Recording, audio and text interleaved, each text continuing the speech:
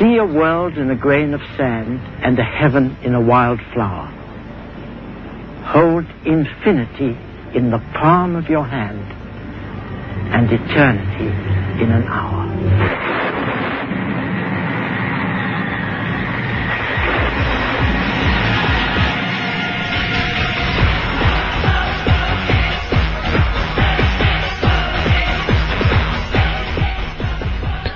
Hello and welcome to Discovery, the national science radio show that cooks up brain food for the clever country. I'm Adam Mark. On this edition, we'll be hearing about repressed memories and where they are hidden, and a brief history of the great French scientist Louis Pasteur. But first, here's Nick Perkins talking with one of Australia's leading scientific minds and opera aficionados, Professor Jack Carmody, about great Aussie scientists of all time. He is Professor of Physiology and Pharmacology at the University of New South Wales in Sydney. His major research interest has been concerned with understanding the body's own mechanisms of analgesia to try and alleviate various painful conditions in humans. He also has a long-standing interest in the history and philosophy of science and recently published an invited article in Nature magazine on the history of Australian science. He's also the weekly opera critic for the Sun Herald. Professor Carmody, Australia has certainly had its fair share of science greats. Who were, in your opinion, some of the most significant great Aussie scientists and perhaps some of your own personal favourites? Well, they're not necessarily the same thing, are they, Nick? Obviously, some of the great scientists of the last century, the people who first started the studies of Australian flora and fauna, and I suppose the first great scientist to visit Australia was Sir Joseph Banks, as a young man coming here on Cook's voyage. And that very fact alone should remind us that Australia was established as the result of a voyage which had a very important scientific purpose, watching the transit of Venus in the Pacific, and to see if they could find the Great South Land and learn something about its natural history. Banks then became Secretary of the Royal Society in London for a very long period of time, was an immensely important and powerful person. Probably the next greatest scientist to visit Australia was T.H. Huxley, who later became known as Darwin's bulldog and was terribly important in promulgating the idea of Darwin's evolutionary theories. But of course there were important scientists resident in Australia at the time. Maclay, for example, after whom the Maclay Museum at Sydney University was named, was a very, very distinguished naturalist. And people like von Müller and others who were interested in early agricultural research and the development of rust-resistant wheats. And that mention of agriculture reminds us that it's been in agriculture and land use that the support of science has been most consistent in Australia for obvious economic reasons. Otherwise, notwithstanding our historical beginnings with science, one might sometimes be pardoned for thinking that the Australian community doesn't regard science very highly at all. The record is very patchy. You asked me about some of my favourite scientists, or the scientists whom I regard most highly. Well, of course, Banks, obviously, of enormous importance for all sorts of reasons. And the material that came back from that early expedition, platypuses and so on, immensely important as part of the scientific background against which Darwin was able to formulate his theories. In more recent times, scientists whom I've known and been impressed by, people like Howard Florey, who was Professor of Pathology at Oxford, originally from Adelaide, very important in the foundation of the Australian National University, and that means very important in the revitalisation of medical scientific research in Australia. Pansy Wright, Roy Wright, in Melbourne, who's Professor of Physiology there, and a colourful character, if ever there was one, but enormously important in the development of Melbourne, really, as a powerhouse of medical research. And the other one would have to be, well, as soon as you mention Melbourne, you have to think of Burnett, although I did hear him give a lecture once, and it was very impressive, but the one whom I'd have to mention, who had the greatest influence in my own area, of course, was Sir John Eccles, great Australian neurophysiologist and Nobel Prize winner, and his influence endures today, the strength of neuroscience in Australia. I think if one can fairly ascribe anything to one man, then Jack Eccles' influence has to be the major reason why neuroscience is so significant and so strong in Australia. Australia's, a very geographically isolated continent as well, and so I guess the phenomenon of brain drain, where our young scientists often go abroad to try and, make a name for themselves, isn't so surprising. But is there a long history of this problem, and do you think it still exists? Well, there is indeed. I mentioned T.H. Huxley a little while ago. Huxley was in Sydney. In Sydney, he wrote the paper, which got him a fellowship of the Royal Society of London when he was in his mid-20s, one of the most amazing zoologists, natural scientists to work in Australia. He married a Sydney woman, as a matter of fact, and he was very anxious, since he was here at the time that the foundations of the University of Sydney were underway, very anxious to get the chair of natural science, or natural philosophy, zoology in other words, or biology, which the Select Committee of the Parliament recommended should be one of the foundation chairs of the University of Sydney. For reasons which are simply not explained in the minutes of the early meetings of the Senate of the University of Sydney, they abandoned that idea. They didn't create that chair, and so Australia lost Huxley, lost the greatest scientist, greatest biological scientist of the day, without any question or shadow of doubt. Science more generally might have been a beneficiary, in that if he'd stayed in Australia, he wouldn't have been on hand in London or in Oxford to debate with Soapy Sam Bishop Wilberforce and to promote Darwin's theories. So it's a kind of swings and roundabout maybe, but there was an early example of the great loss to Australian science, and there have been many other examples of that.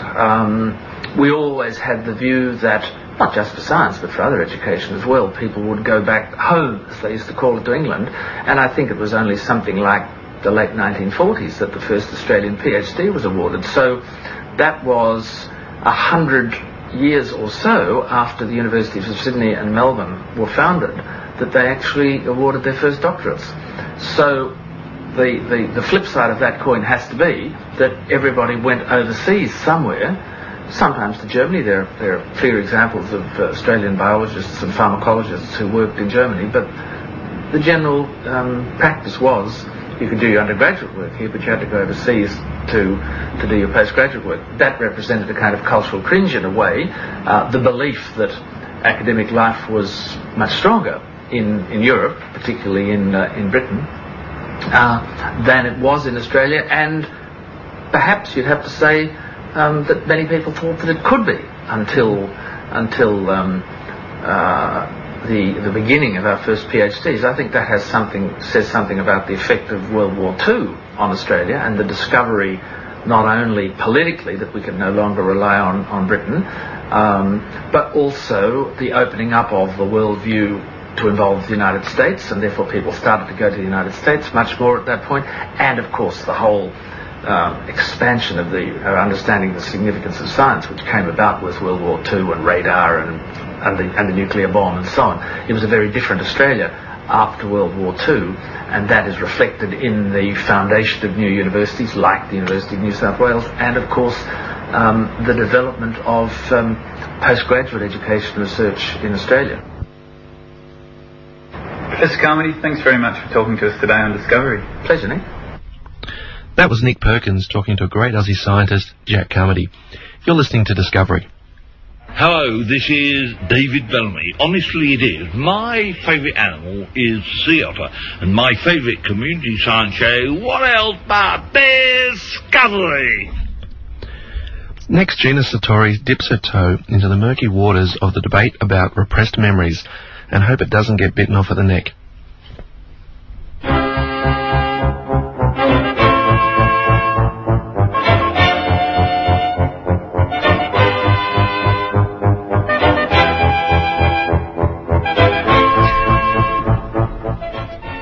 A recent report in the journal Nature has suggested that we can block out unpleasant memories simply by trying very hard not to think about them. Michael Anderson and Colin Green from the University of Oregon believe that their research may help to explain why people suffer some memory loss after traumatic events. Students in their research were asked to remember slightly unpleasant pairs of words, such as ordeal, cockroach, well enough that when shown the first of a pair, they could reliably come up with the second. Then they were split into two. One group was asked to practice the pairings, the other actively to try to forget them. A short time later, the second group found the pairings much harder to remember, even when offered money if they got them right, which is quite an inducement for a student. The researchers interpret this as active suppression rather than just passive forgetting, and say it is caused by the effort not to think about the words. Anderson and Green draw two implications from their research.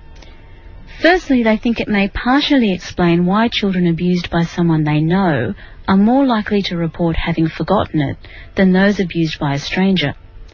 Seeing the abuser repeatedly means they spend more time forcing down the memories, which eventually makes them forget. I suppose the suggestion is that without the constant reminders and efforts to push them down, the memory of the abuse gradually fades enough to be dealt with, rather than having to be completely cut from conscious experience. Secondly, a failure of the suppression may explain why some people suffer post-traumatic stress disorder. Their normal adaptive reaction, which is to inhibit the memories, somehow gets switched off. Not only do they not forget the trauma, but they're forced constantly to relive it in nightmares, intrusive memories, and anxiety. However, the researchers were only looking at very short timescales and an academic, not very traumatic, not very realistic task. Also, they didn't have much to say about spontaneous remembering of the forgotten material. This is where much of the current controversy about recovered memories of childhood abuse lies. As Chris Bruin of University College London points out, no one really knows if recovered memories are real or not. Maybe some are and some aren't, and we just don't know which are which.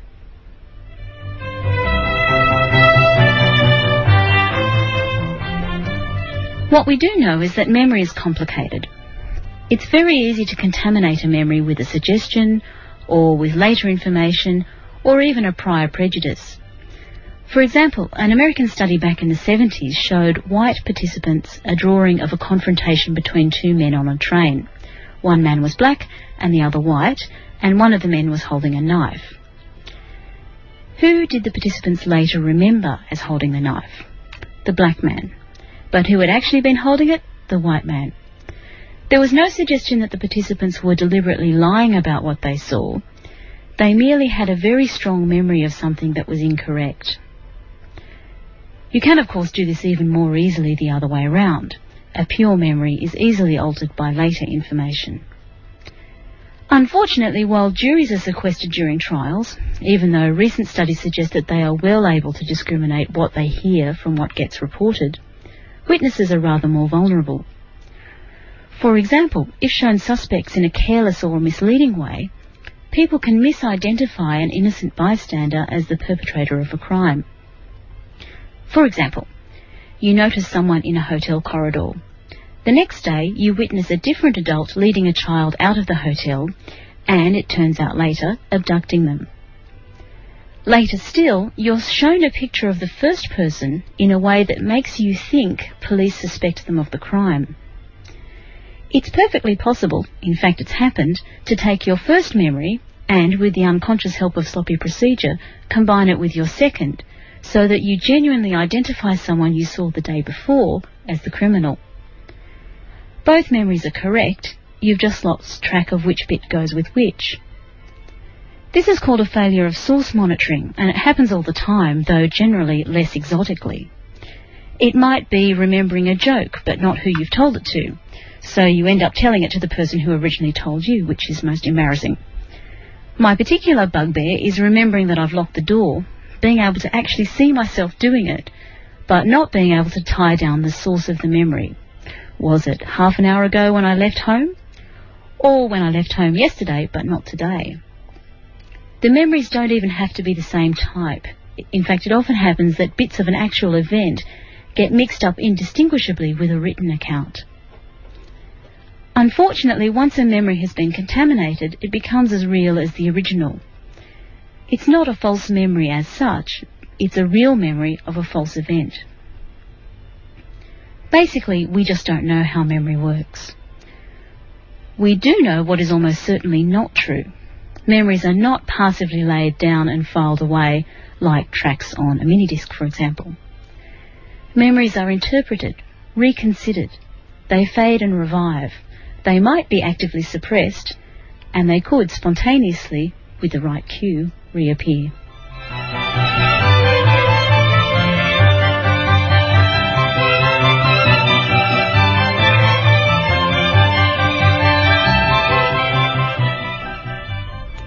In a future edition of Discovery, Gina Satori will investigate more about what we know about memory and what can go wrong with it.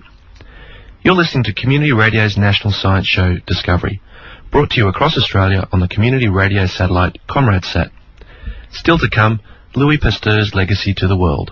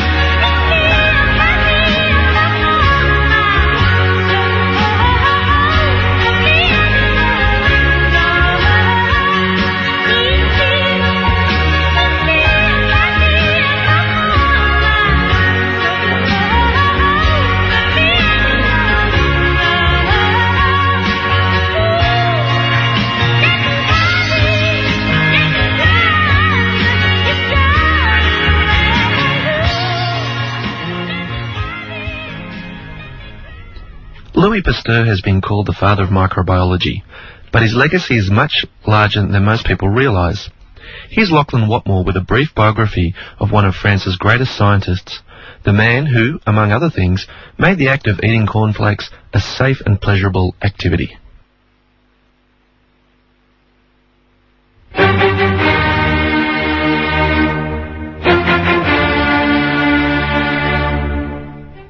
If anybody could be called a giant of 19th century science, it would be Louis Pasteur. Not only did he push microbiology into the modern age, he also made groundbreaking discoveries in chemistry and brought about a small revolution in education and the scientific method itself. However, it was in the infant discipline of microbiology that he made the contributions by which we remember him. Louis Pasteur, as the name suggests, was a Frenchman. He was born in the town of Doul in eastern France into a family of tanners. He started getting good results in school from the beginning and had earned his PhD in physical sciences at the relatively young age of 25. The very next year, he announced the findings of his first discovery to the Paris Academy of Sciences, a finding for which he is not usually remembered, but easily counts as one of his most groundbreaking. He reported to the Academy that two acids, tartaric acid and racemic acid, had identical chemical constituents and compositions, but behaved in radically different ways. One of them, when dried into salt crystals, rotated plain polarized light to the left, and the other acid, in the same state, rotated it to the right.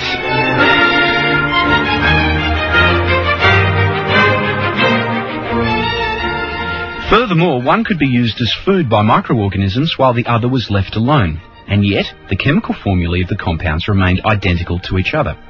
Pasteur, in a brilliant mental leap, realised that the shape, not just the composition of the two molecules, was important, and that while the type of atoms and their ratios to each other might stay the same, the arrangement of these atoms in three-dimensional space must be different, hence the differences in physical properties. In doing so, he invented stereochemistry, which is the study of the three-dimensional properties of chemical compounds. However, given that we all open cartons of milk with the word pasteurised written on them, it is from microbiology that Pasteur is best remembered.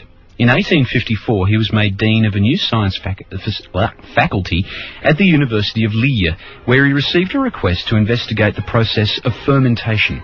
He soon discovered that fermentation was caused by microorganisms such as yeast, and fermenting media such as grain or potato do not ferment all by themselves.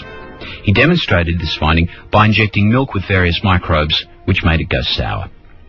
In those days, some people still believed in spontaneous generation, which is the belief that life can simply create itself in, say, a bottle of milk, where there was none before, a small genesis.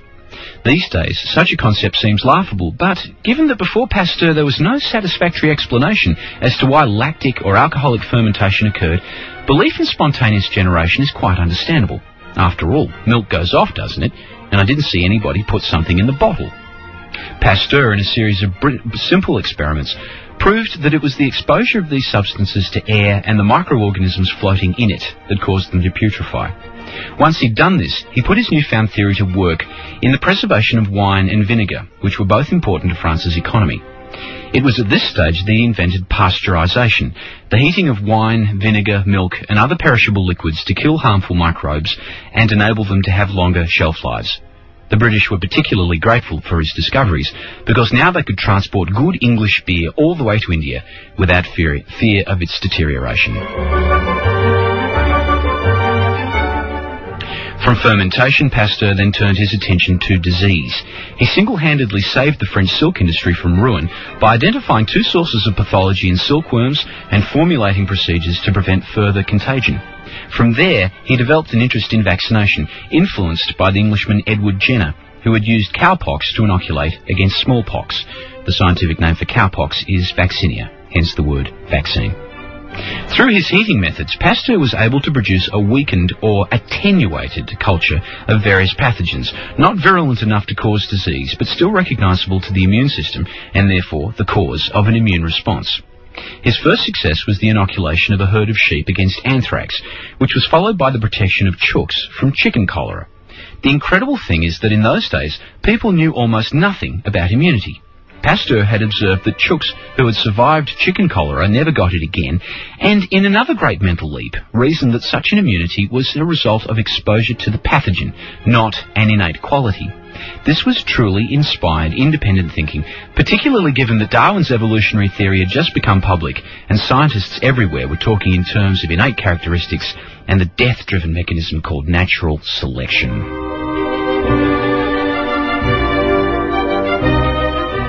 In 1885, Pasteur, using his new techniques, cured a young boy of rabies. After working on dried tissue samples from rabid dogs, he developed a vaccine for the disease using attenuated virus particles. 3 years later, the Pasteur Institute was founded, with its namesake, naturally, at its head. By this stage, glory and honours had been heaped on the man from far and wide, and Pasteur didn't shrink from it, knowing full well his national worth, as well as his achievements. However, ill health had dogged him for many years, and he died in 1895 at the age of 73.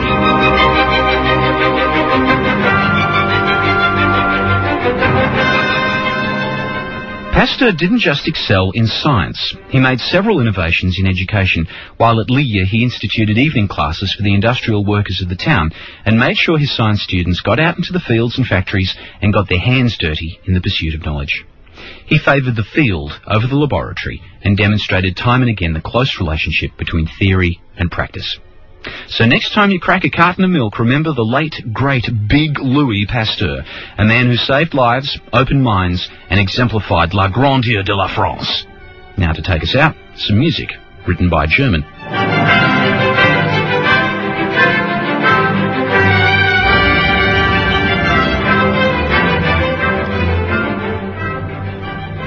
That was Lachlan Watmore, ably assisted by Ludwig van Beethoven, on the life of Louis Pasteur. And that brings us to the end of this edition of Discovery. If you'd like to contact us, you can reach us via email at discovery@zip.com.au. That's discovery@zip.com.au. Contributing to the program were Nick Perkins, Gina Satori and Lachlan Watmore. Discovery has been produced by Melissa Hulbert in the studios of 2SER Sydney, with technical support from Lachlan Watmore. Discovery is broadcast nationally via ComradeSat by the Community Broadcasting Association of Australia. I'm Adam Mark. Join us for more science next week on Discovery.